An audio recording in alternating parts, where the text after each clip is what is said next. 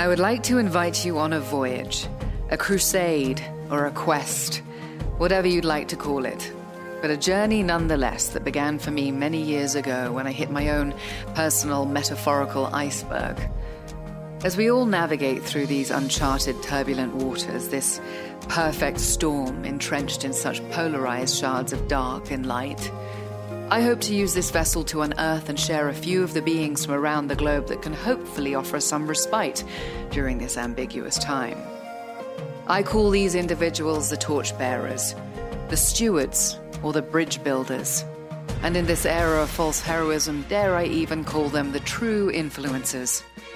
We ask the question, who do we recruit aboard this proverbial ark? The ship that will be navigating perilously through this new and unfamiliar territory, with a view to reshape and regenerate our relationship with the animal kingdom, one another, and the planet Earth, the only home we know. These are the stewards, the thinkers, and the doers. Accompany me, Rona Mitra, as we voyage onward toward the shores of our undeciphered future. On the Last Ark. Hello and welcome to another episode of The Last Ark with me, Rona Mitra. I would firstly like to thank everyone who has been joining me on this journey, this little voyage. So far, we are now on episode 4, and I am going to acknowledge that we are running a couple of days behind, and there's a very good reason for that. As you may or may not have noticed, the theme thus far has been really our connection to our relationship with the planet and our brothers and sisters on the planet, how we arrived in this predicament, at this place in time in 2020, looking at this virus on this precipice where our species is being given an opportunity to really address some of the many, I suppose we could call them issues that have arisen and have culminated and brought us to a place where we are being forced to rethink, or being given the opportunity to rethink and reconsider our participation with life and the universe as we know it. And in the first 3 episodes, we really get into our connection or disconnect from the world and our environment and the lack of symbiosis and our, I suppose, betrayal of our brothers and sisters who we walk the planet with as a possible reason why we have found ourselves in this situation. So in our last episode, we discussed zoonotic diseases with Paul Hilton. And so I thought it fitting that we discuss this virus that we so easily villainize, and we forget that viruses really are a whole part of our world, our system, and an extension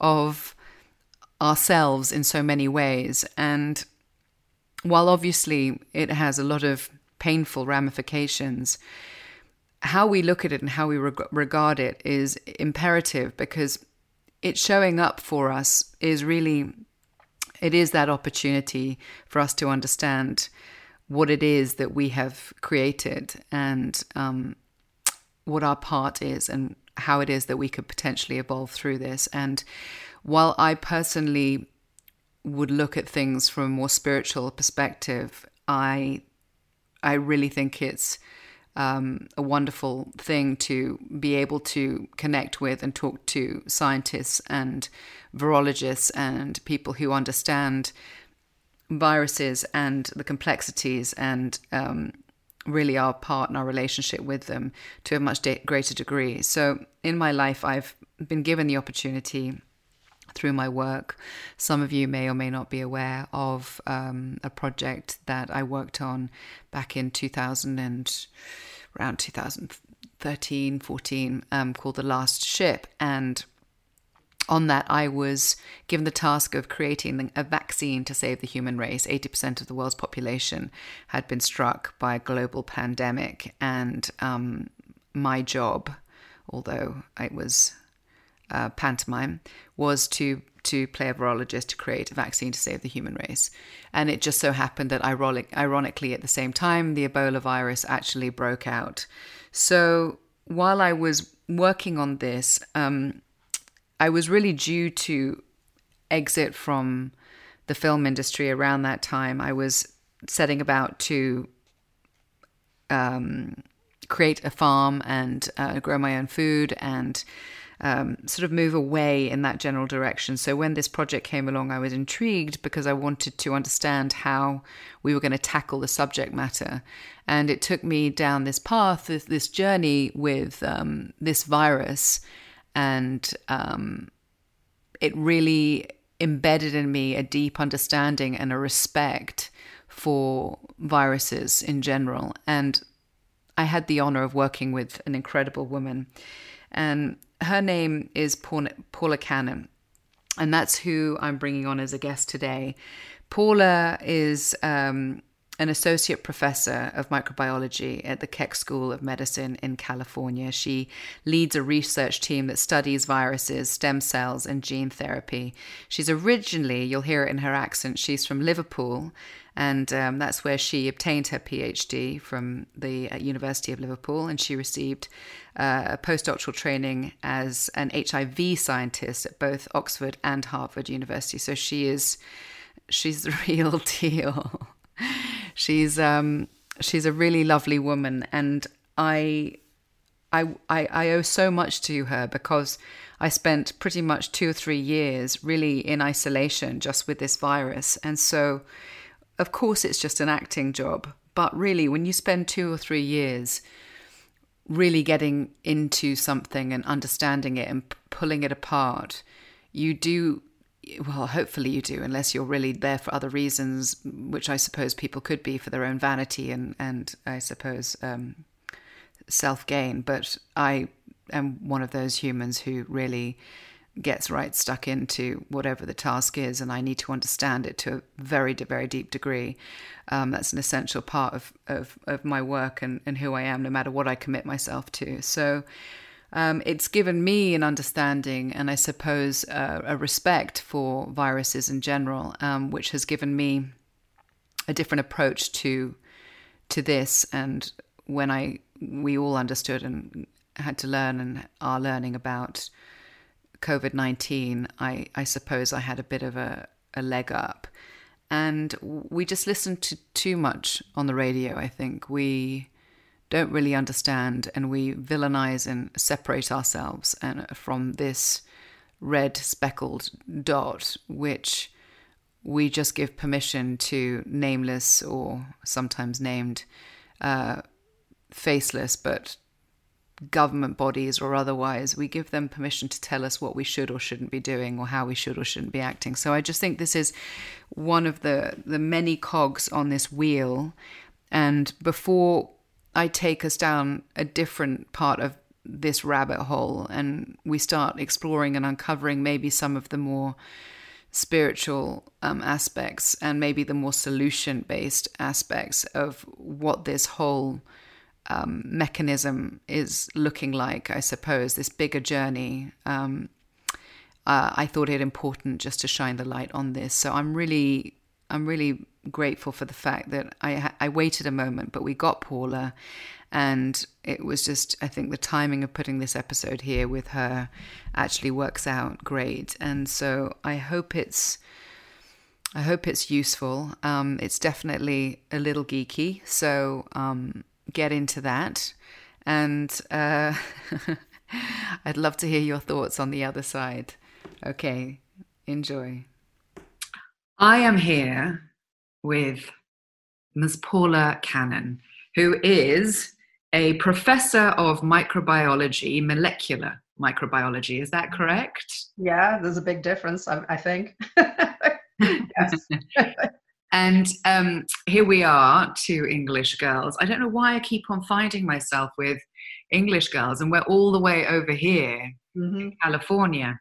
And the reason why you and I met, and I just want to say thank you so much for joining me on my wee podcast, but you and my journey with you made probably a more profound impact on me than I even realized at the time. And I'm so grateful for the opportunity that I had to be able to spend more or less 2 years with you well, I was basically feigning what it is that you do.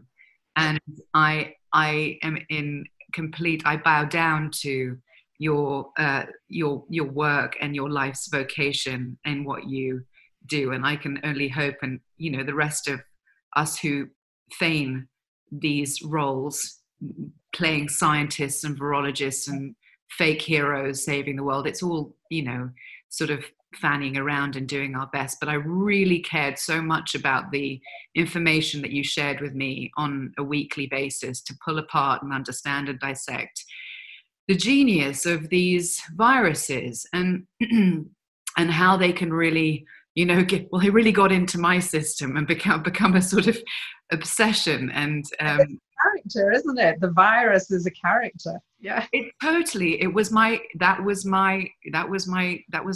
as far as I was concerned, my lead romance, for 2 to 3 years. Maybe you can encapsulate for everybody what your life and day's work looks like. So my day job. So I'm a professor of microbiology, but I focus on viruses. And from the beginning of my sort of scientific career, I chose to focus on viruses and particularly HIV. And the reason for that was actually because my prior career, I think I shared this with you at one point, is I used to work in the music industry.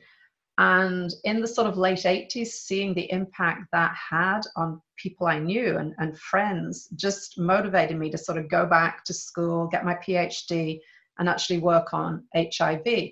So HIV was my first love, I guess, as a virologist, but I kind of like all viruses. They're intriguing little challenges to humans.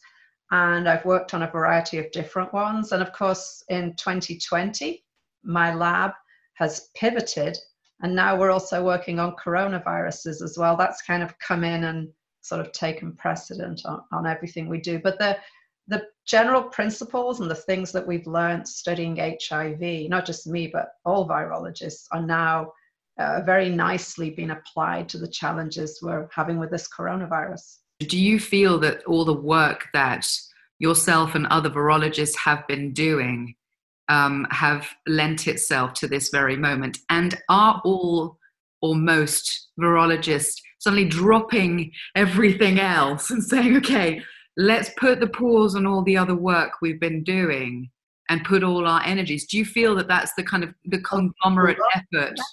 Yeah, a lot of people are. And what's so actually exciting is that not only are, people who work on HIV or influenza or other viruses, as you say, dropping everything and just saying, in this moment, we're going to pivot and we're going to focus on the coronavirus.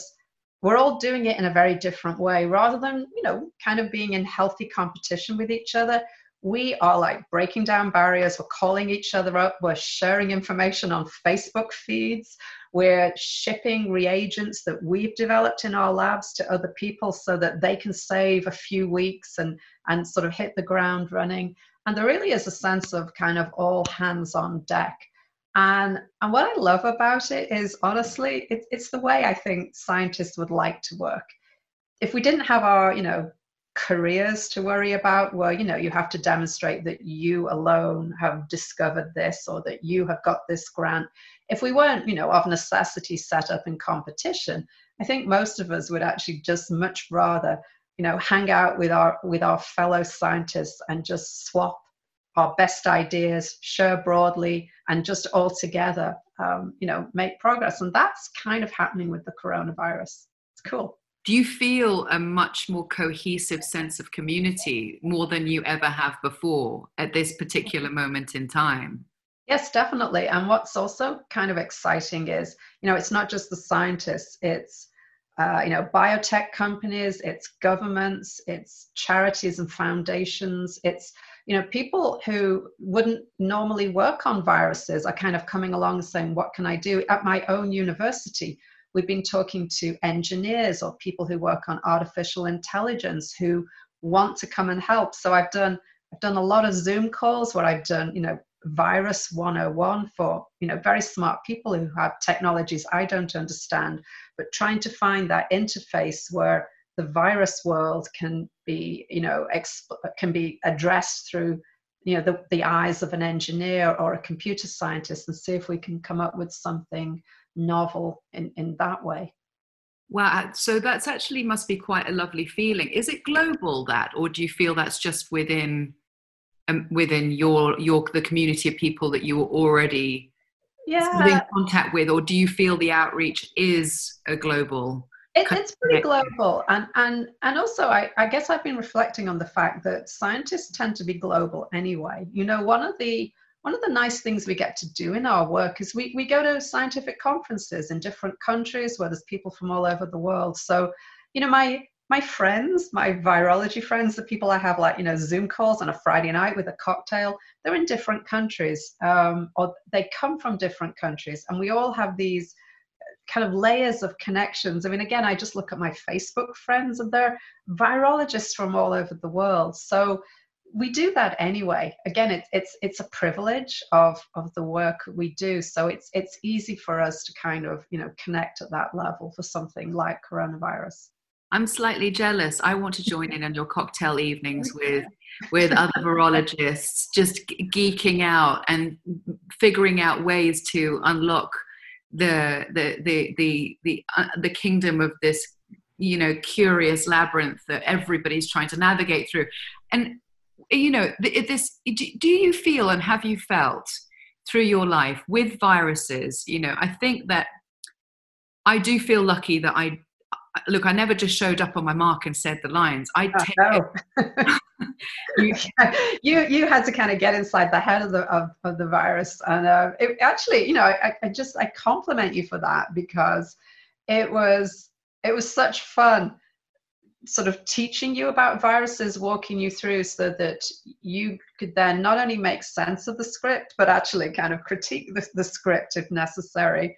And, you and I, as you know, we were in this sort of partnership because it was so important to me that what you did would pass the tests of other virologists watching it. And of course, it's a TV show. Things are compressed in time, and there's a certain amount of things that are somewhat unrealistic. But I wanted, other virologists watching you to be like, oh, she knows how to use that machine. She can use the pipettes accurately. So that as much as we could, it had authenticity. And I think you understanding the reasons for the equipment, for the process, what it involved, it allowed you to make sense of the, of necessity kind of shortened version that does get presented in a TV show. So credit to you. Oh, no, my gosh, that's so lovely to hear that.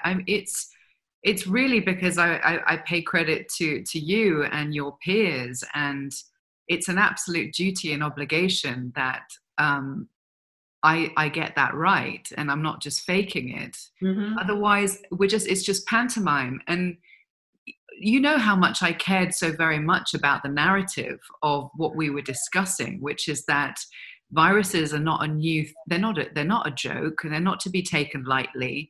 And people dedicate their lives to this work, really, to create solutions to help others. It's an incredible act of I don't want to say sacrifice, but there's a commitment involved, which what I realized through that, there's quite a lot of isolation.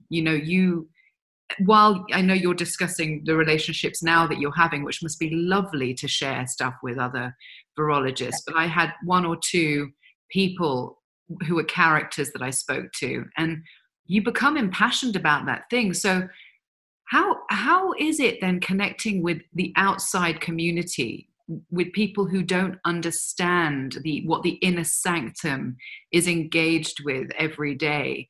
And also, do you feel a pressure and responsibility to the outside community that everything rides on you and your peers to develop the cure, quote unquote? Yeah. So I think different scientists have a different view. Some people are very in their own bubble, and that's, where they want to be. For me, I've always thought it was really important to kind of connect broadly with, everything from my family and friends, who are converts to, I speak to a lot of journalists. I do a lot of press. I don't have to be in front of the camera. I love to educate journalists so that one line they write is accurate, or they know the questions to ask.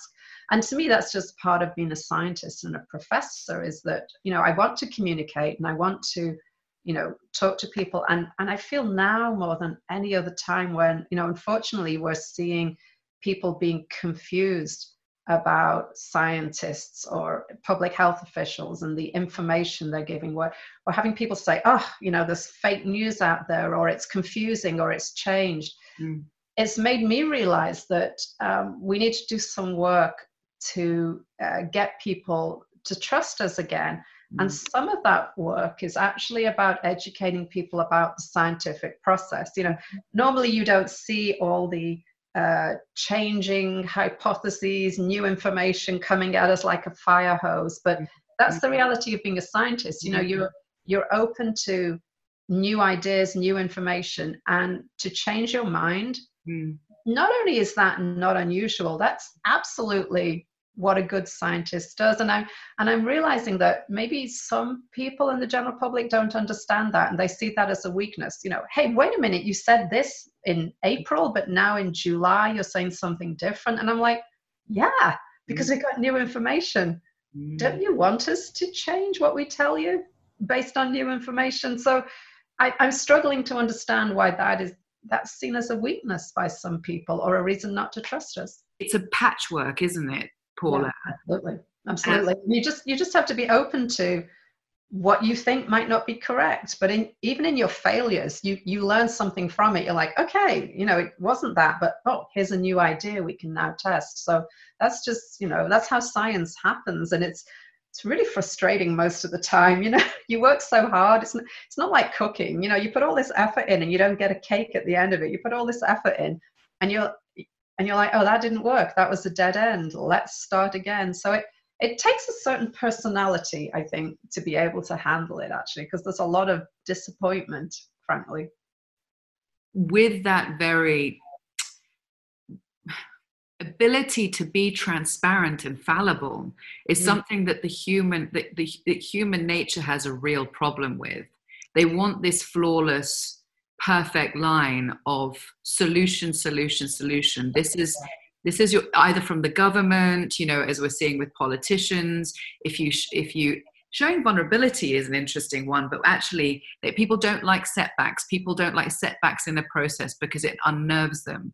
Yes. And they want you to be superhuman. And this is also a big problem that we have with, I suppose, shows that have gone before this, which have, and movies and whatever, that can desensitize Joe Public by feeling that scientists are superheroes who are going to go out there and magically fix something. And yes, we see all the drama around it, but it's somebody else's job. And while we're living in this state of fear, which the planet is, unfortunately, most people, nobody wants to hear that this process is a process. Yeah. And so I really, to bring back the characteristics of what a virus is, the genesis of a virus, what specifically also defines and separates COVID-19 in the umbrella of a coronavirus itself, and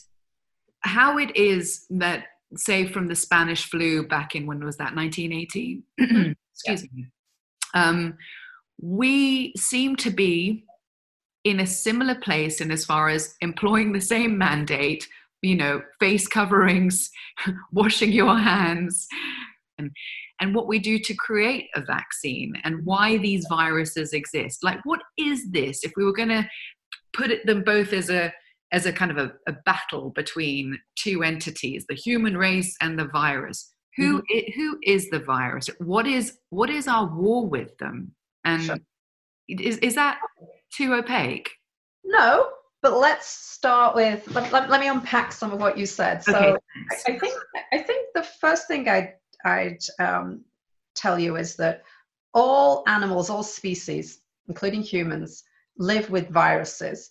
And typically the viruses we live with, because they've been with us for a long time, they've kind of evolved to coexist with us. If you had a virus that just killed everybody it infected, it wouldn't get, it would eventually become extinct because we would become extinct. So there's always an evolution towards kind of getting along and living together. When we see diseases and new viruses, it's always because a virus that's living quite happily in an animal makes the leap into humans. So in influenza comes from birds, typically water birds. This coronavirus came from bats. And so they were probably quite, bats have hundreds of different types of coronaviruses that live in them, and most of them, probably don't cause any disease in the bats. But this one coronavirus for COVID-19 made the leap into humans. And just randomly, almost by pure chance, that virus happened to be able to also infect humans. Normally there are these barriers between different species and a virus can't jump over. But this one bat virus got into one, unlucky person in that cave. And then again, it was just almost serendipity that virus was able to, replicate inside a human. And then if that wasn't bad enough, the thing that's really bad about this virus and all coronaviruses is the way that they are transmitted. They're not transmitted through blood. They're not transmitted, through sex or anything that we could kind of maybe get a handle on. They're transmitted through the air. So this makes it really challenging because it's very hard to stop a respiratory infection. It's no coincidence that our last big pandemic was the 1918 influenza, another respiratory pathogen, because it's really hard. First of all, you have to keep breathing, but it's hard to completely minimize your exposure to these viruses. So it's kind of a bummer that it spreads in this way, because they are the most difficult viruses for us to protect ourselves against. The other thing I'll say is that the reason that, people say to me, why this virus? Why is it, causing a pandemic? And that's due to the fact that it's spread through aerosols. But it's also because nobody on the planet has ever been infected with this coronavirus before, or anything that's close enough like it that we have any pre-existing immunity. So normally, when a new virus comes along, for example, a new strain of influenza, sure, we get it, but it's often not so dissimilar to other strains of influenza that people can have some sort of pre-existing immunity. So it's not going to infect everybody. This coronavirus is brand new. Nobody has any immunity, and that's why it's just going like wildfire through the population. So basically, two bad things. It's spread through air and respiration, and we have no pre-existing immunity, so there's nothing to stop it. So and you're going to have to correct me if I'm wrong on this, because this is my knowledge. With the 1918 influenza, that was far more lethal. It just wasn't as contagious. So while it killed more people, the amount of people that actually contract or are contracting or still will contract the COVID-19 virus will likely be more, but with less fatalities than the 1918, from what I read. So 1918 influenza was unusual in that the people who got it and who died from it were young people, so people in their 20s. And older people who are normally more vulnerable to infections, they didn't get it. And that was because the 1918 influenza was somewhat similar to other influenzas that had, gone through the population, 50, 60, 70 years previously. So anybody who was that age already had some built-in immunity against the sort of, first cousin of 1918 influenza that had happened back in the 19th century. So they had resistance. So again, with that virus, although it was a new virus, not everybody in the population was susceptible, and older people were actually pretty resistant to it. It's also a flu virus, and they are very seasonal. people don't get flu in June. People get flu, in the fall and the winter. So this coronavirus seems to be different in that way. It doesn't seem to be seasonal at all. I mean, it's, here we are in July and it's going like that. So it's different from flu in that way as well. Well, one of the main things with this also, the influenza, what I've looked into the virus in 1918 is that people could die within 24 hours. The symptoms were horrific. I mean, really, it's like something you would see out of a film compared to the subtlety, let's just say. Even though I think that with this COVID-19 virus, it seems that this broad spectrum of asymptomatic versus the kind of the extreme symptoms are so varied on the spectrum that by the very fact that you can be carrying it and pass it on makes it incredibly brilliant in that way. That's a really good point. And that again is one of its, sort of superpowers, if you like, that you can be both pre-symptomatic, meaning, it's 24 hours before you yourself are going to show symptoms, but highly infectious. Yeah. And you can, of course, also have the virus and be pretty much asymptomatic and still be infectious. Mm. So that creates a huge problem. I mean, we can think back to, so the closest relative of this coronavirus would be the SARS virus, which was also a coronavirus that caused a worldwide outbreak in 2003. And SARS freaked everybody out. I don't know if you remember that. We really thought we were going to have this global pandemic. And it had a fatality rate, that was much higher, approaching 30%. Mm.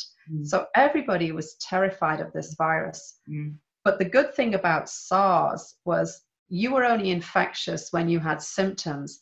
And boy, if you had symptoms, you were sick. So it wasn't like people would be kind of walking around with like a slight sore throat and infecting everybody. People were bedridden and in hospitals. And so it was very easy to identify who had SARS and then isolate them and do barrier nursing. And in that way, SARS patients didn't infect other people. So within a few months of the outbreak, I think ultimately there was less than 8,000 people actually died from SARS, because it was so easy to identify and contain.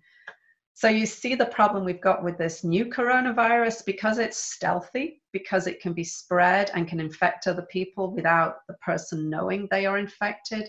It just really creates this huge challenge. And therefore, the only way you can stop people infecting other people is literally to say, everybody stay 6 feet apart and everybody wear a mask and limit the number of people you're in contact with, which of course is the advice we're giving people. And that's really hard for everybody to do in the population, as we're seeing. Well, it seems to be hard. What's interesting to watch as every country and every culture responds to it, obviously guided by whichever government and what the messaging is. But what's interesting about the different cultures and how they've taken this on and how they've responded to it. I've seen, when you look at whether it's Italy or you look at cultures that really revolve much more around community mindfulness, where grandmothers live in the house with their grandchildren, and there is more of that old school respect for, the whole community. The psychology where people, which is, we touched on this before, the cognitive dissonance, which is it's not really how it interweaves into my cultural belief system or comfort zone. I want to carry on boating or going to a nightclub or seeing my friends in a bar, and I'm young and I'm healthy and I take vitamin C, so therefore I'm a superhero, is going to get certain states, countries into a lot more trouble. Yeah. I mean, you're right. I mean, you're touching on also the kind of the concept of, I guess, American exceptionalism, which on a personal level plays out with, I'm not going to get it and I don't care. I don't care about other people. I mean, that's the only way I look at it. It blows my mind how extraordinarily, I'll use the word, there's no better word for it, selfish people are. And that this has now become a thing, and that they're right to not wear a face mask. Yeah. Don't get me started. what is it that's up for us, really, when we're talking about selfishness? What is it, the undercurrent of what we are contributing as a species by the way that we take care of each other and actually value our own lives and our brothers and sisters' lives, our communities' lives? And so if we're displaying that we really don't care, then, I mean, if the virus had a personality, quite frankly, and if it was wearing, Zorro eye shields and had a cape, I would say, you know what, you lot probably deserve to go because you're not being very nice to each other. You don't seem like you really want to hang around. Because I know the virus only cares to keep you alive. And that's the other thing. It's the virus isn't Machiavellian, is that the virus needs us alive in order to be a perfect host. So really, we're our own worst enemies. Really, if we want to take this on, the best way we can do it is actually by that our superpower is being selfless, isn't it, really? Yeah. And it's actually, maybe some of it just comes down to the simplicity that because this isn't something you can see and touch, and even if you don't personally know anybody who's had COVID, it does require a certain mental gymnastics to kind of believe and accept this. So completely decent people who would run into a burning building to save a stranger because that's something, it's a danger they can see, will argue with me that they shouldn't wear a face mask because they don't see the danger, because the risk in their mind is tiny, and they therefore kind of can't make sense of it. And I suppose as a scientist, I'm comfortable with the concepts of uncertainty and risk and all these kind of, things that you can't hold in your hand and think about. And so to me, it's a very simple decision because there is a non-zero risk I could be infected at any time, I will always wear a face mask. And because there is a non-zero risk that I will encounter somebody who's infected, I will always wear a face mask, and end of discussion. So I think the hard thing is for people to kind of, wrap their head around something that is kind of invisible and is not a certainty, and live in that horrible kind of uncanny, world of uncertainty. It hurts your brain sometimes to do that. But you go up against quite a lot of people who have that. I don't know if it's whether you call it a belief system or sort of an ingrained indignance, which is it a cocktail of arrogance and ignorance? Do you think? I think the underlying basis of it is fear.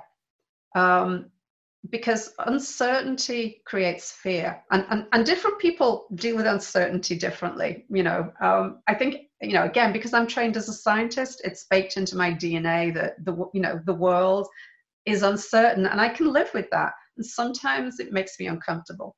Living through this current coronavirus pandemic, I have a lot of information, and I still feel profoundly sad on occasion, and I still feel extremely angry on occasion at the situation we're all in and what we're having to live through. And I would love it all to go away, but that doesn't translate into behavior that's going to make it worse. And then, I talk to people, and I really think what's underlying their behavior is sort of fear, and it's fear and anxiety around uncertainty and not being in control, something that, I think we all sort of struggle with on some level anyway. But oh my God, people, when I'm like engaging with my trolls on Facebook or whatever, if I say to them, I feel sympathy for you. I really do. This is not me, pretending. I feel sympathy for you because I see between the lines of what you're writing to me, abusive as it is, I see your fear. I would like to help you. I haven't figured out how to do it yet. Yeah, but I think also the one you said, which is control. We do live in a world where convenience and control are part of what our need and greed desire to exist. And so, yes, I think the undercurrent is, for most of us anyway, I mean, myself included, when I find myself going down a psychological rabbit hole or feel my heels digging in, it's a little 3-year-old, that's yes. And it's a brilliant thing to be able to look at yourself objectively and go, you're acting out now. And what is at the root cause of this? And it's fear and it's losing control. Yeah. And so go ahead. The one you said that was interesting there was the convenience and the sort of inconvenience, because you're right, we have such convenient lives, don't we? And we're so used to, this is what I want, this is what I get. And this virus has come along, and it is the mother of all inconvenience, with all the things it's taken away from us and all the things that we are required to do.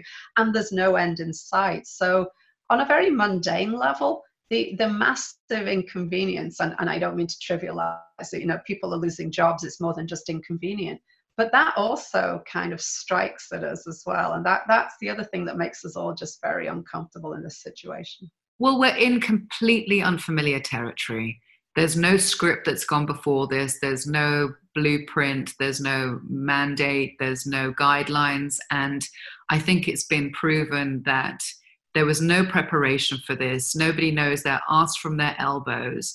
And so the analogy that I use is that this orphanage of ours has been abandoned by the foster parents, and we've been left to run the house together a bit. And so with all of us together, like talking with you and there are other brilliant people who, when we all muck in together and figure out where we're at and what it is our part is, why is it and how is it in 2020, when we kind of knew the writing was on the wall, we had lots of signs, we've had these other zoonotic diseases, we've had MERS and SARS, and why is it that we knew that this was coming? It was a when, not an if. How did we get caught with our pants down like this? Because people don't accept that it's a when, not an if. I'm very struck by kind of leaders who've been kind of talking about this. I feel like it's not in human nature, and therefore to spend the money to prepare us for these things requires the type of leader. It requires political leaders with bravery, and quite frankly, they don't get elected. So, the question would be, should we divert some of our treasure and resources to prepare for this, this event that we can't predict? I look back, so let's talk a little bit about vaccines right now, because here's a good story. I was going to say. Yeah, but I just remembered, this is a really good example of this. So again, I was telling you, back in 2003, when we got the first SARS virus, there was a huge, outpouring of money, and scientists were asked to try and develop vaccines and start to develop drugs against SARS. That was when we thought SARS was going to, go through the whole world. And then SARS didn't. So guess what happened to all that funding and all that interest? It went away. So we don't, to this day, have a licensed vaccine against SARS because SARS went away. But the good news is that when this new coronavirus emerged, the scientists who'd been working on SARS, and there's another one called MERS, which is closely related, they were like, oh, let me get in the freezer. They opened up their freezers, they pulled out all the work they'd been doing previously on these viruses, and they were able to very quickly swap out, the piece of SARS and pop in the piece of COVID-19.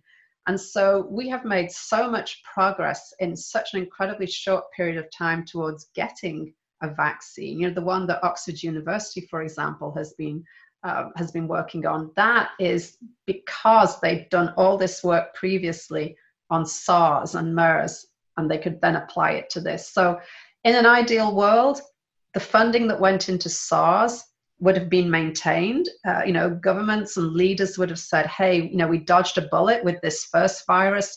Another one is going to be coming. Let's just, get all these things in place. Let's develop some drugs so we've got something, in our medicine cabinet when this happens again. Money went away. I guess we're kind of regretting that decision roundabout now.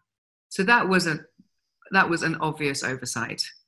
That wasn't oversight. That was an opportunity that could have been run with. And if the funding had continued, we'd probably be in better shape, and tens of thousands of lives could have been potentially. Absolutely. And I hope going forward that, we're going to look at this current coronavirus. And remember, I was telling you it came from bats, and bats have hundreds of these coronaviruses. And so, virologists can look at the information about these other bat viruses, and we can be like, holy crap, there are literally tens, if not hundreds, of similar viruses that look like they could also infect humans. So we really need to now be trying to develop drugs that act broadly against, all the coronaviruses, or at least, a large group of them. We need to be developing vaccines that can protect not just against this coronavirus, but any others that might come out of the bat population. And we need to just be thinking, I think, as we develop drugs and vaccines, about also having these broadly acting drugs and vaccines that can protect us against the viruses that are the when but not if of the future, that we don't know what they're going to be. We're talking about working on prevention, which is not so much prevention. Not necessarily prevention, sorry, but being prepared. Yes. Preparation. Yeah. Sorry. Preparation. Yeah. Sorry. The other spoke to this wheel, which I don't know if you heard. I spoke to an incredible man who spends a lot of his time and energy and efforts working on the front line in wet markets in China, and uncovering the relationship between zoonotic diseases and our consumption of animals. Right. And so there is a direct correlation, and it's not just with exotics. It's, as we saw with swine flu and MERS, and our relationship with the animal kingdom needs to be looked at. I don't know whether or not you want to weigh in on that as a scientist or not, or whether or not you have any personal feelings, but there is, on the bigger picture, there is a real relationship issue that we have to look with that. So if we're talking about a prevention, that is one area that we could look at. Absolutely. And you don't even have to be somebody who cares about animals or how we treat animals. You don't have to be a vegetarian. You don't even have to have that sort of sensibility to understand that these viruses come out of animal populations, and there are certain things that human practices and our farming practices do that encourage that. A very very simple example would be, for example, we know that a lot of the swine flus or influenzas and the potential for them can be exacerbated when you have farming situations where you have, for example, ducks that are sort of in the same area as pigs, because waterfowl often carry the initial influenza, and if they then pass it to pigs are what we call a sort of a mixing vessel, that oftentimes the influenza virus in the waterfowl can't directly infect humans. We're too different. But if that virus goes through pigs can kind of mix it up and evolve it and create a form of the influenza that by chance can then infect humans.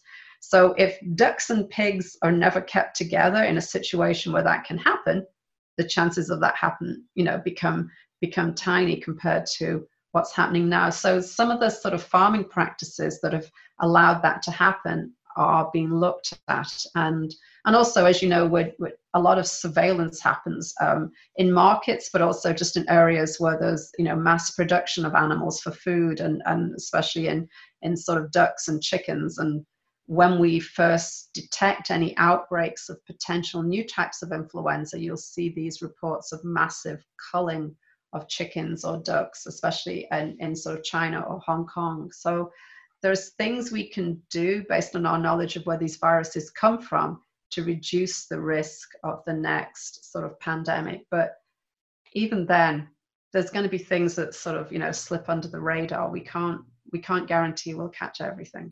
Of course, but if you're talking about lessening chances, and if we're talking about this mass, especially factory farms, and this is not just China, Paula. Yeah. This is on every doorstep. It's Australia, UK, South America. I mean, it's all across the board. Do you think that being just real common sense and logic, do you think that if human beings en masse mindfully looked at where their food sources came from, in other words, more monitored forms and methods of farming, that it would lessen the chances of these viruses spreading. Yes, yes, undoubtedly. Okay. Yeah. And I think you can say that as a scientist. I would imagine you're not vegan for some reason. I don't know why I don't. I'm veggie, veganish, you know. Yeah. You know, it's a convenience thing more than anything. Well, my daughter's vegetarian, so yeah. And it's I feel more and more people are going that way, and we mustn't punish people for not being perfect vegetarians. But I just know in my own circle of friends, you know, concerns about viruses, but frankly, concerns about just the impact that animal farming has on the environment, you know. And again, we see this in California in spades, don't we? And the impact it has on climate change. That, to me, has really motivated me. And now I'm much more mindful about reducing the amount of meat I consume. But I'd say my motivation is more about realizing the impact it has on our climate rather than necessarily a fear of viruses. But I'll take both. I'm so glad to hear you say that, Paula. I didn't know. I don't think we've ever had that chat, but you know, that's my, you know, that's my, well, it's where I like to sort of sound a little bit of a horn, is steering people towards that, but not berating them for it, just steering people. And it's good to hear it from somebody who's got a scientific background. What I would love to get into with you is this vaccine. Yeah. Now, when you and I went through this, because you know where I stand on the very cautious side of vaccines due to a personal journey that I had that we don't need to get into now. What is it that a vaccine exactly is doing when it is going into our bodies? What are we creating? Because I understand that targeting the pathogen is the goal and identifying the pathogen. You're going to have to correct me on all of this because obviously. Okay, I have to make notes. I'm the twerp. I am. I've got my notes. I'm geeking out here big time. And then explain, if you wouldn't mind, what it is that goes into the making of the vaccine and the different phases. So I know that every vaccine has different ingredients, but is there a kind of a common cocktail? Yeah. Okay. All right. Well, let's start off by understanding what happens in a natural infection, because you get infected with a virus, and most of the time it doesn't kill you. Most of the time you recover, and you recover because your immune system mounts an attack on that virus. And your immune system is all about specificity. Your immune system responds by making something that's tailor-made for that virus. And typically we have two types of weapons. First of all, we make something called antibodies. These float around in your blood, and they're like little molecules that are exquisitely precise and bind to the outside of a virus, and they kind of coat it. And a virus that has been coated with antibodies is now dead. It can't get into a new cell. It's like it's been kind of, put in a bag and tied up. So antibodies are a really important part of our immune response against viruses. And then we also make what's called a cell response. Sometimes it's called a T cell response. And here we have T cells, which are like kind of, soldiers. And what they do is they patrol the body. And if they find any cells in the body that are currently infected with the virus and are making new viruses, those T cells will kill those virus infected cells. So between mopping up any virus that's floating around with your antibodies and wiping out the currently infected cells that could be making new viruses by your T cells, we have these two arms of the immune system that eventually get the upper hand on a viral infection and wipe it out. So the whole goal of a vaccine is to kind of trick the body into thinking it's under attack by a virus, so that the body makes antibodies and T cells that could also kill the virus. But they're doing it in response to a vaccine. And what's good about that is if we trigger the same type of immune response through our vaccine that a natural viral infection does, the good thing about immune responses is usually they last for life. You will always have those antibodies. You will always have those T cells ready, so that if you ever encounter that virus again, that, you know, they go at it straight away and you don't get infected. Mm-hmm. So does that make sense about virus, immune response, and then how a vaccines in general are kind of mimicking, want to create that immune response in the absence of an infection? Yes. Okay. So then there's different ways to do this. There's different ways to mimic a virus infection. So one of the simplest is, for example, you could take a virus. Let's use measles, and we can use our coronavirus. You can take the virus, you can kill it.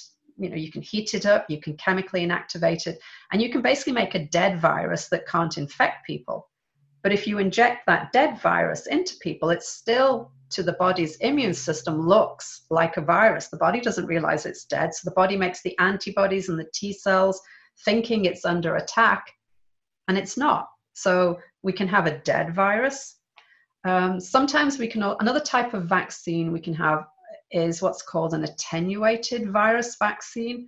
And there, a virus is taken that's, it's modified to be not capable of causing a full-blown infection. It causes like a little mini infection.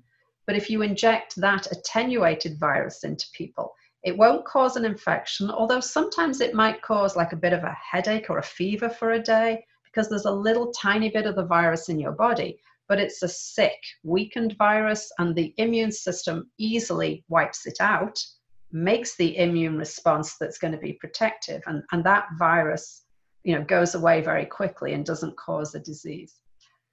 And then the other main type are what we could call subunit vaccines. So, you know, the cartoon everybody sees of the coronavirus, it's got these red spikes on the outside. I don't know why they're red. I don't believe the virus is that. It looks like those things, they think they call them luge balls, and you see them, that you can get in and throw yourself down a mountain in one. Yes. You know what I'm talking about? Yeah, right. Yeah, that's a good analogy. Okay, so like the spikes on the outside, it's literally called the spike protein of the virus. That allows the virus to bind to and enter a new cell so that it can, you know, keep being infected. What you can do is you can take just that spike, the little red blob, and that can be manufactured by itself. And then you can inject just that spike into people. So what happens in the body is the body's not been injected with any full virus. It's just getting that little piece from the outside. But the body's immune system will make antibodies that recognize the spike. And then the idea is, of course, that those antibodies would also cross-react with and recognize the spike protein on the outside of a real virus, should you be infected. So that's another different way that you can make a vaccine. And then in 2020, where we are now, there's even more kind of options on the menu. We have things called RNA vaccines. There's a company called Moderna that has been reporting results from its clinical trials recently. And what they do is they go back even one step further. And rather than giving people sort of the already manufactured spike protein, they give people a little piece of RNA, which is genetic information, that can make the spike protein.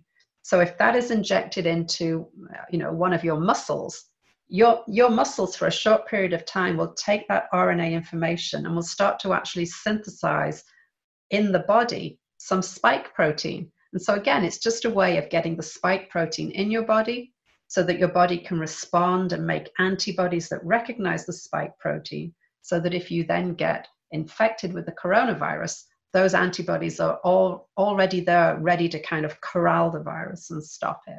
So these, you just described four different, is that four different? I did dead, I did attenuated, I did spike protein subunits, and I did the RNA vaccine that can make the spike protein. Okay. Yeah. So all the superhero virologists around the world right now are all working in and around those four modalities. Is that what we'd call? I don't know. What would you? And there's and more. In fact, maybe the last one I should tell you about, because this is also in the news, is there are vaccines that are based on sort of making hybrid viruses. So Oxford University has one, and there's also a company, CanSino, in China that has one as well. And what they've done is they've taken a virus that normally causes a common cold. It's called an adenovirus. And they've taken out some pieces of the adenovirus so that it's very, very weak. So it wouldn't even give you a cold. And then they've added in the information for the coronavirus spike protein. And so these, which are called viral vector vaccines, when those are injected into somebody, what they do is, again, it's like they make a very small infection. They're very weak. And at the same time, they're producing and churning out a lot of this spike protein. And because the spike protein isn't just made in isolation, it's made in the context of the rest of this virus being in a cell. What that does is that really freaks out the immune system. The immune system is like, whoa, I've got this weird alien spike protein that I need to make antibodies against.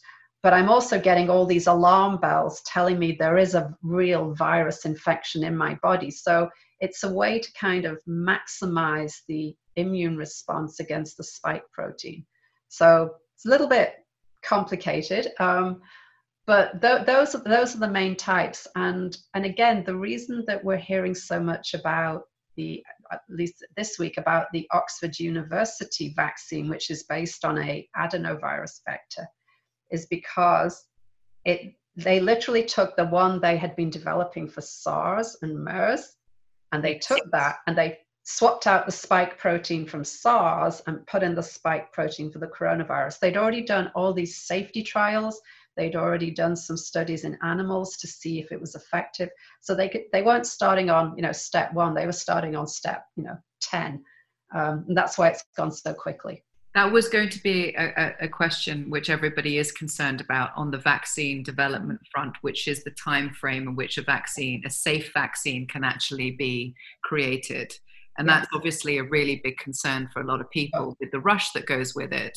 So there's this like, who's winning on a daily basis and all that. But then knowing that a lot of the legwork was done previously, as you're saying, that we were, or certain bodies were several steps ahead anyway.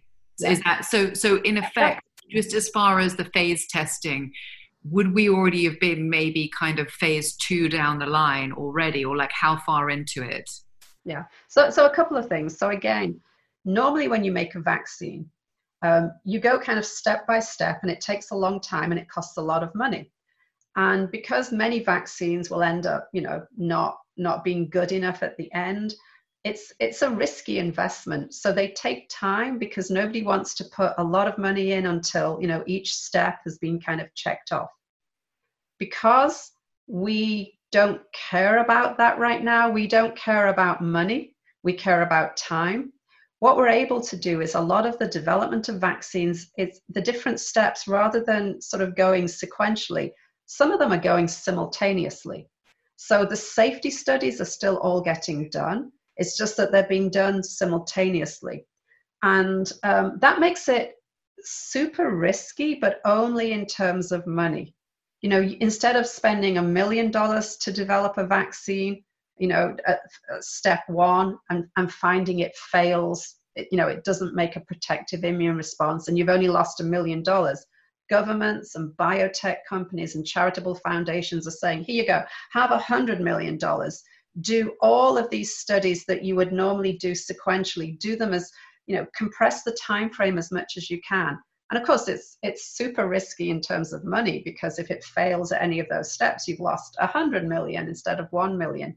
But it's absolutely the only way we can speed up the process. So to stress, it's not taking shortcuts in terms of safety. All the safety studies are being done, but it is taking shortcuts in terms of, instead of it being a linear process, it becomes this sort of simultaneous process.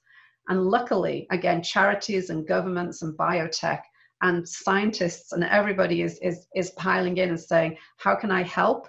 And, we've got the resources to do it. So it's not a race, but I'm glad it is. It reflects the fact that everybody is trying to do things as quickly as possible while still being as safe as possible. And what's exciting is everybody's sharing their information straight away. normally this wouldn't happen. Normally, Oxford University working with AstraZeneca would be like, yeah, let's keep this under wraps until we've, gone up a little bit further. We don't want to let our competitors know what we're doing. We don't want to get out ahead of ourselves. But no, everybody is sharing information as soon as they get it. And again, this comes back to what we talked about right at the beginning, that maybe that's a little difficult for the general public to understand. Hey, why are they in this race? Why are they putting out this information? Why are they saying something when they only did 40 people? Why are they saying something when they only did 1,000 people? It's because of this decision we've all made as the sort of scientific and pharmaceutical and biotech communities, that we're going to share everything as quickly as we can, because then that's going to help one or more people to kind of get to the finish line and have a safe and effective vaccine as soon as possible, because that's what we need. I trust you, and I trust everything within the scientific community, and as far as where everybody's moral compass lies on that.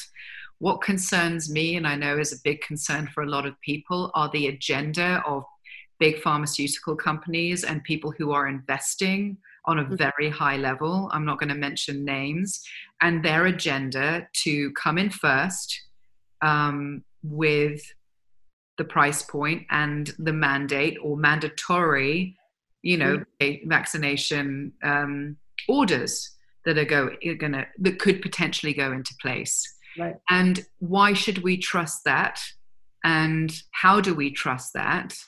And do you feel or can you say that there is an agenda for that on a financial level, to be the first to come out the gate and to monetize that? I mean, as it's seen in the past, this isn't a revelation. Sure, but I would say pushing back against that is, this transparency we're seeing, and the fact that even, remember I said there's different types of vaccines.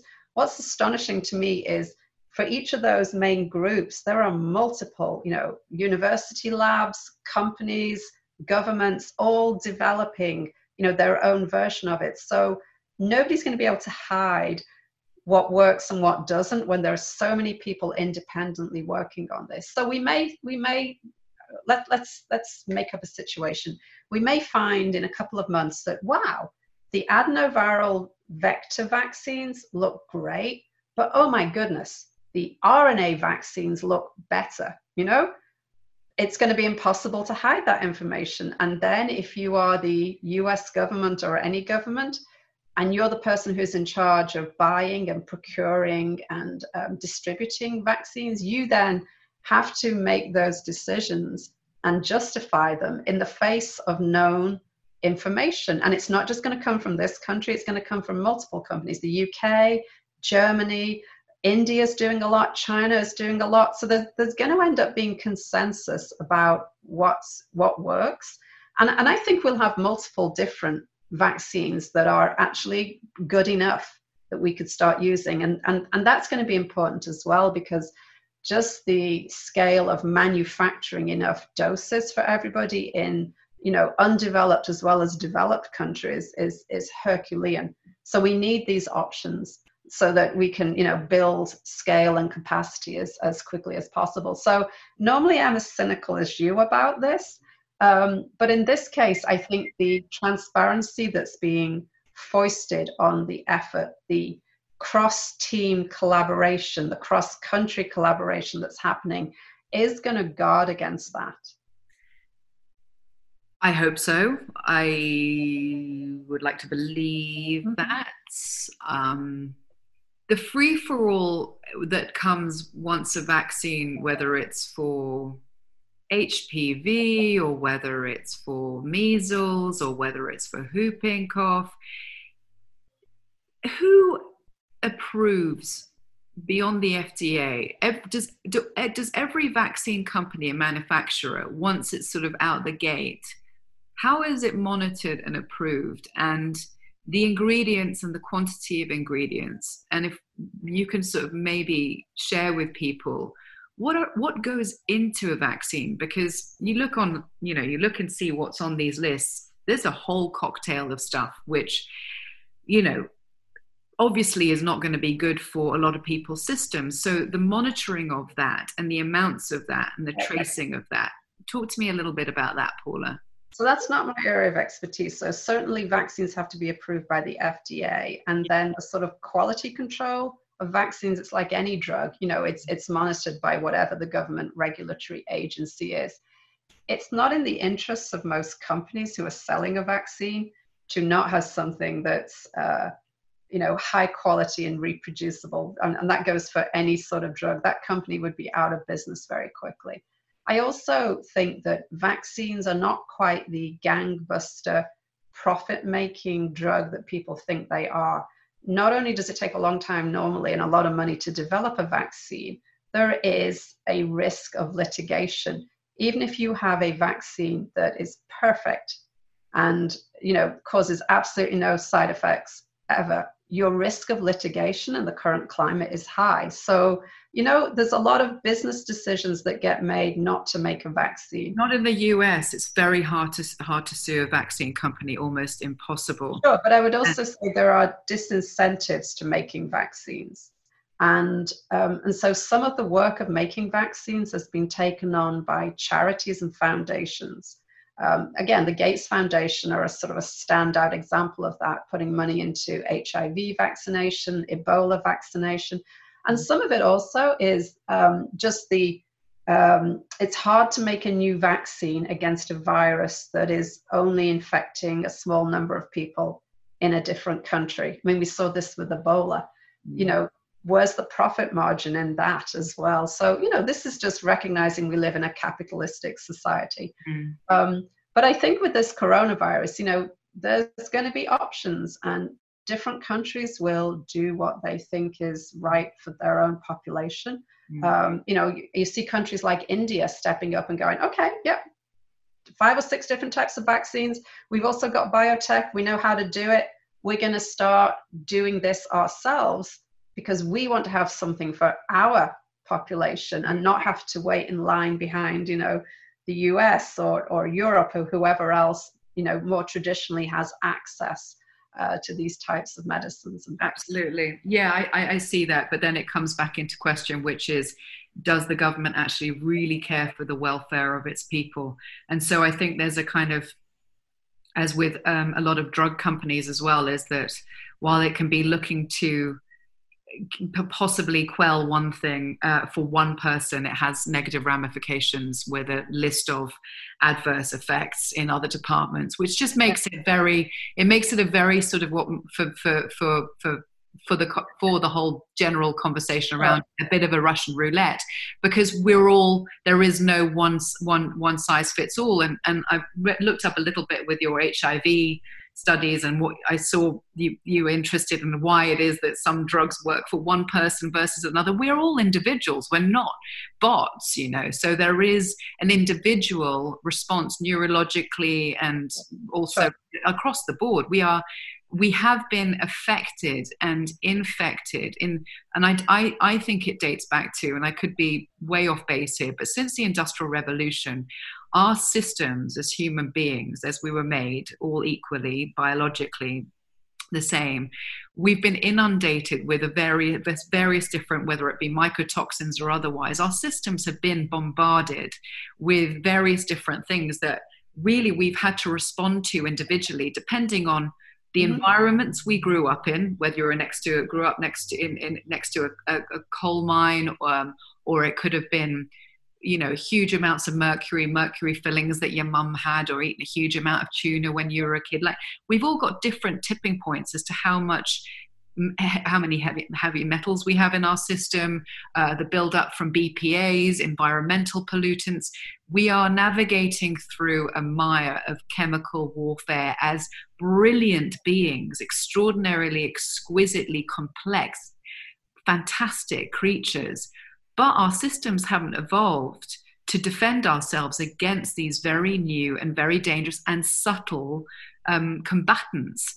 And so every person, case by case, has got a different sort of support system. Yeah. But that's also why, you do these escalating clinical trials that, you do 50 people and everybody's okay. You do 1,000 people, great, everybody's okay. there will always be some things with any drug and any vaccine that when you do 1 million people, you'll find some people who have this reaction. It's almost impossible to predict unless you do these, very large numbers of people. So I feel very personally and very strongly that I love myself enough not to put myself through coronavirus.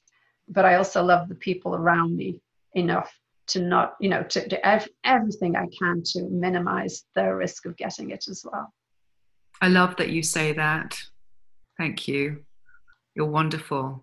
You're a human.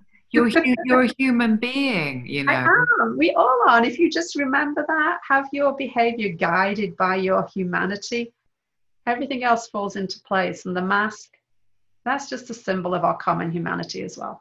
Absolutely. And I do think that that's the reason why America's on the naughty step a little bit longer than everybody else, is because that takes humility, it takes thoughtfulness, it takes selflessness. And apparently those are not qualities that, run through the veins. And maybe it's going to take a minute longer and some harsher lessons, because I think that you would agree that America opened up too early, and it's going to be one of its greatest mistakes, I think, across the board. And we're going to have to learn some hard lessons here. So unless we do that very simple thing which you're talking about, which is cover your face with a mask and be mindful and loving yourself enough. My gosh, maybe that's actually the crux of it all, Paula, is that people don't love themselves enough. Can I ask you one thing? Like when we did this show together, and that it was really important to me to try to create a vaccine which was spread in the most loving way possible, which I can't believe we actually pulled it off. But we created a huggable cure, didn't we? Mm-hmm. And that's a viable thing, isn't it? It is. It's not just we didn't just fluff that. While it was lovely to see everybody curing each other by hugging each other, but that is a possible way to spread the cure if we had to make that real. Yes, so the idea of having a vaccine that can be sort of transmitted, it's still fiction though, because it's really what you worry about is that your virus could mutate to be worse. So right now, polio virus, the vaccine for that actually does that naturally. The vaccine you're given for polio is one of these attenuated viruses. So it causes like mini polio, which allows your body to mount a really good immune response against it. But sometimes that sort of attenuated polio mutates and reverts and can actually then infect other people. You classically see this in daycare centers where babies have been vaccinated. The polio virus is transmitted through oral fecal. So daycare workers changing a diaper on a baby can get infected with this attenuated polio. And if it's mutated, it can actually cause an illness in the daycare workers. Super rare, but not unheard of. So because we know that, I'm always cautious about the idea of, being able to make a vaccine that was a transmissible vaccine that behaved itself. Because one thing I've learned is that viruses and biology and nature always do what we don't expect, and they will find a way to kind of, circumvent our best plans. So I don't see that in the future, but it was a great storyline. Well, I'm going to wish for it. I'm going to wish for that actually the reverse of this, seeing as we haven't been allowed to hug each other for so long, that at some point, go on, Paula, come up with the one where if we cuddle each other, we make each other better, something good. But that's what mushrooms do. When you ingest psilocybin or other mushrooms, the spores, actually, the healing properties. I don't know if you've studied any of Paul Stamets's work, but you'd like him. I'll send you some of his studies on the intelligence of mycelium.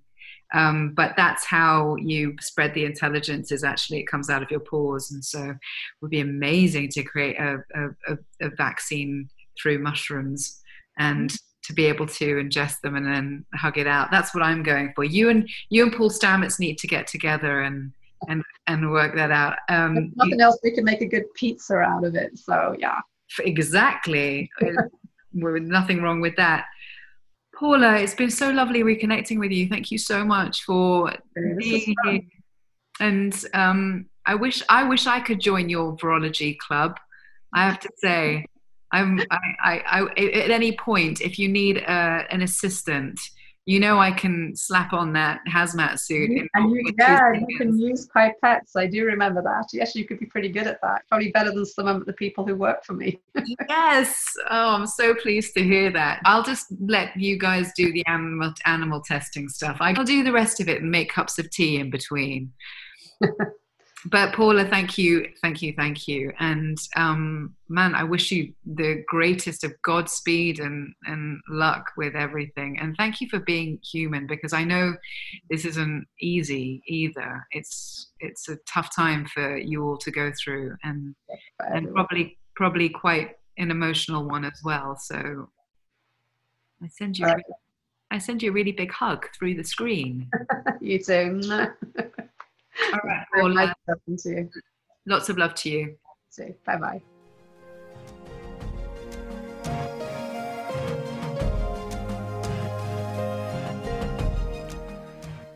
Major virus overload conversation with the lovely Paula Cannon. And if you can believe it, there was actually 35 minutes more to that chat, which I had to painstakingly slice and splice myself, or it would have gone on and on and on, which actually there was such a wealth of information in there. It was kind of wonderful, but there's kind of only so much that we can really absorb. But I hope that it was useful. And while it's not I don't know if I'd say my preferred avenue of choice, if I had my druthers, I would create a cure where we could all get in the cuddle puddle and snuffle it out. No, ultimately we have to do the work, and we have to find, many of our own personal, I think this is about each of us finding our own personal roots through this, but it's definitely an imperative part of the conversation that we are inclusive and we discuss all aspects that are integral to this whole conversation in general, because there is nothing that can be excluded, and everything is relevant and everything has its place. So I'm really glad that we got to chat about that and bring that to the table. And if you enjoyed that chat, wherever you listen to it, whether it's on Acast or Apple or Spotify, if you would like to review it, or if you would like to subscribe, that would be really wonderful. I would be very grateful. And I would also just like to say that I have my compadre, who is Ben Robertson, who painstakingly sews this together on the other end for me, and I wouldn't be able to do this without him. And so massive thanks to Ben, who's over in London, who is just the C3PO to my R2D2, if that makes sense. And if you want to follow me on I am Rona Mitra on Instagram, and also The Last Little Arg, you can find out any updates of upcoming episodes, and you can leave comments and questions and all that kind of stuff. But until next week, I look forward to connecting with you then, and I hope you all take care of each other and you take care of yourselves. I send you so much love, and be safe.